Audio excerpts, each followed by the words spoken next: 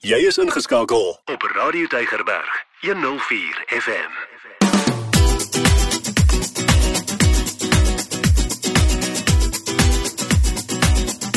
Boekrak op Radio Tygerberg 104 FM.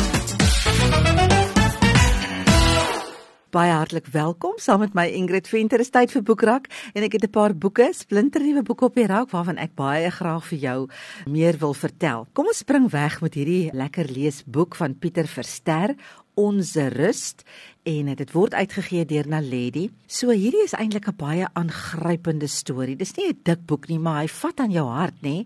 Jy gaan dit ook nie wil neersit nie. Dit gaan oor twee Afrikaner mans se geestelike absolute stryd in twee verskillende tydperke. Dis meer as 'n eeu van mekaar verwyder. En baie interessante goed gebeur ons nou so ver uit mekaar uit. So jy gaan sien, hier's baie historiese feite in rondom president Steyn toe hy teruggekeer het van die oorlog af na die Vrystaat toe, wat baie mooi beskryf word, en hy worstel met sy rol in die oorlog en of dit reg was wat hy gedoen het, en jy weet of hy moes oorgee of nie moes oorgee nie. En dan gaan dit oor die twee predikante. Hulle het totaal verskillende oortuigings, want die een is jonk en die ander een is op aftrede, nê? So hulle beleef al hierdie omwentelings in die gemeente, en partykeer bereik hierdie verskille absolute breekpunt.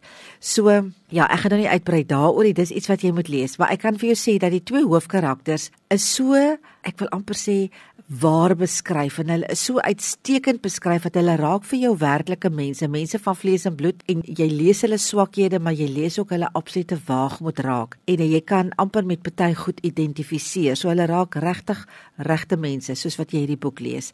Die hele boek is so mooi ineengevleg, die feite en die emosie, baie lekker boek om te lees, aangrypende boek om te lees, Onze Rust, deur Pieter Verster, uitgegee deur Naledi.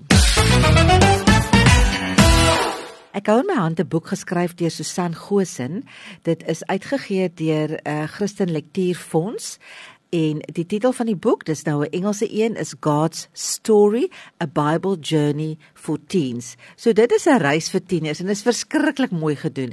Susan Goosen is 'n ma van 3 tieners, so sy weet waarvan sy praat, sy is ook 'n opvoeder, so sy is absoluut die perfekte persoon om so 'n boek te skryf, en sy is lief vir die Here, baie lief vir die Here. So hierdie boek vat vir jou op 'n avontuurlike reis deur die wonder van om God te ken en die basiese beginsels van 'n praktiese Christenlewe.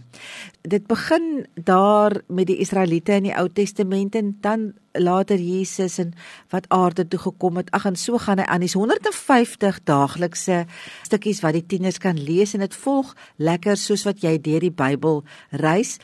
Dit is net vir my so mooi gedoen. Dit is regtig, dit is amper asof die Here homself voorstel aan die tiener in hierdie reis, soos wat jy nou hier deur die 150 stukkies lees.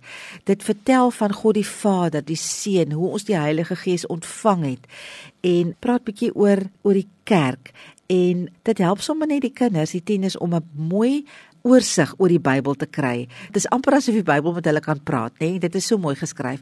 Kom ons kyk nou sommer gou die dag 2. Hoe moet ek die Bybel lees? Dan skryf sy nou hier vir hulle. Jy mag nou dalk dink, hoe op die aarde gaan ek, as jy nou 'n tiener is, nee, ek is nou 'n tiener wat lees. Nou sê ek, hoe gaan ek nou hierdie Bybel deurgelees kry? Dit voel vir my onmoontlik. En dan sê sy, weet jy, moenie vir jou daaroor bekommer nie, en dan verduidelik sy dat die Heilige Gees help jou, hy is jou rigtinggewer as jy lees.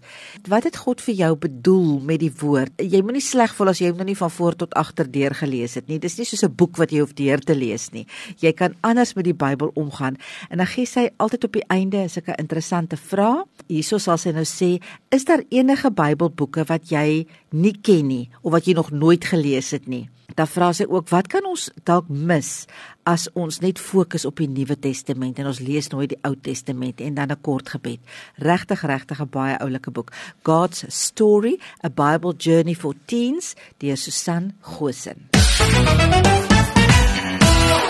Max Lucado, een van my gunsteling skrywers, moet ek sê, het 'n baie oulike, is 'n klein boekie nie, uitgebring, wat sê, He Gets Us. He Gets Us. Ek hou so van hierdie boekie, nê? Want weet jy nie, ons gaan mos nou almal deur moeilikhede in die wêreld. Mense is alleen, mense voel misverstaan, mense is somme, die Engelse praat van fed up, hulle is sommer net op van die wêreld en mense sê, ek wil amper sê, mense wat tweegesig is, nê, hulle sê vir jou een ding, maar hulle doen 'n ander ding, dan sê hy, ja, ons is moeg van dit, maar weet jy wat, Jesus was net so mens soos ons toe hy op die aarde was, hy was ook hartseer, en hy was ook gefrustreerd, en hy het ook kwaad geraak, en daarom, he gets us.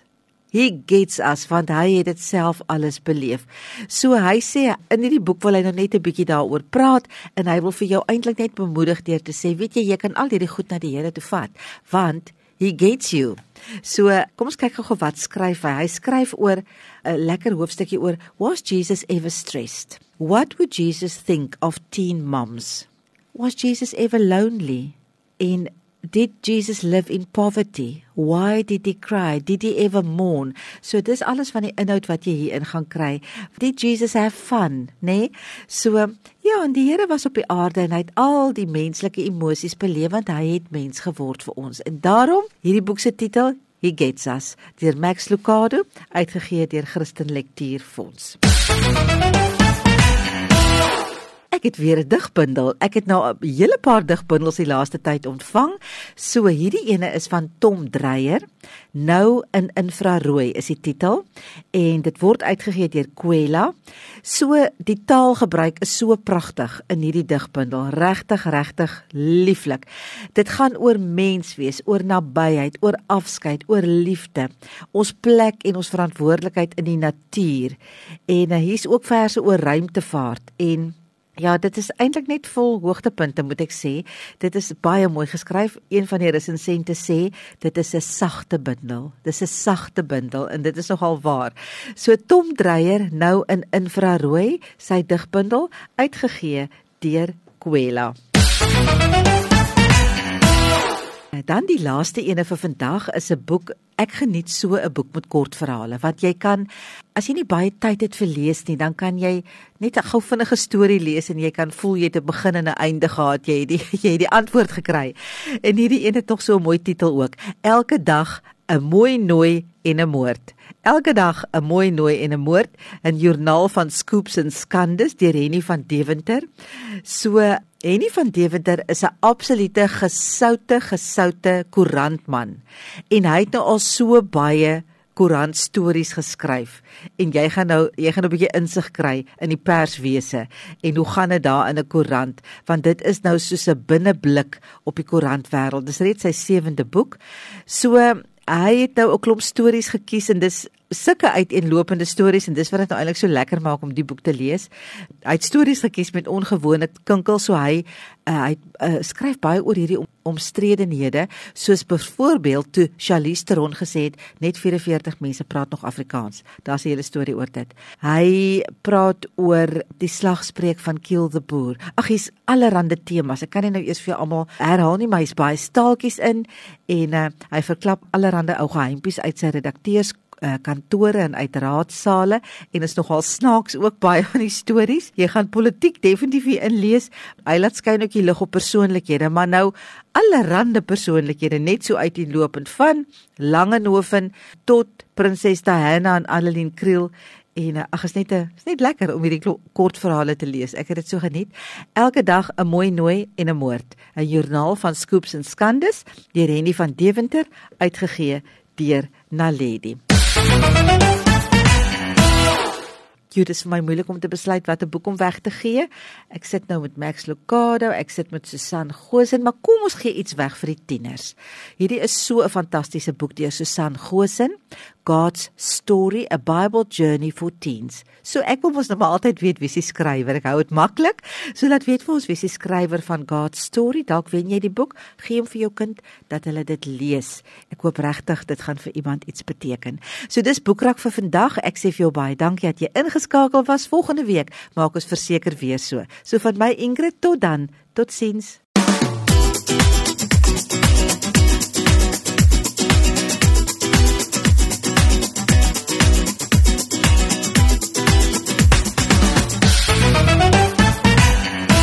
Elke dag jou nommer 1 keuse.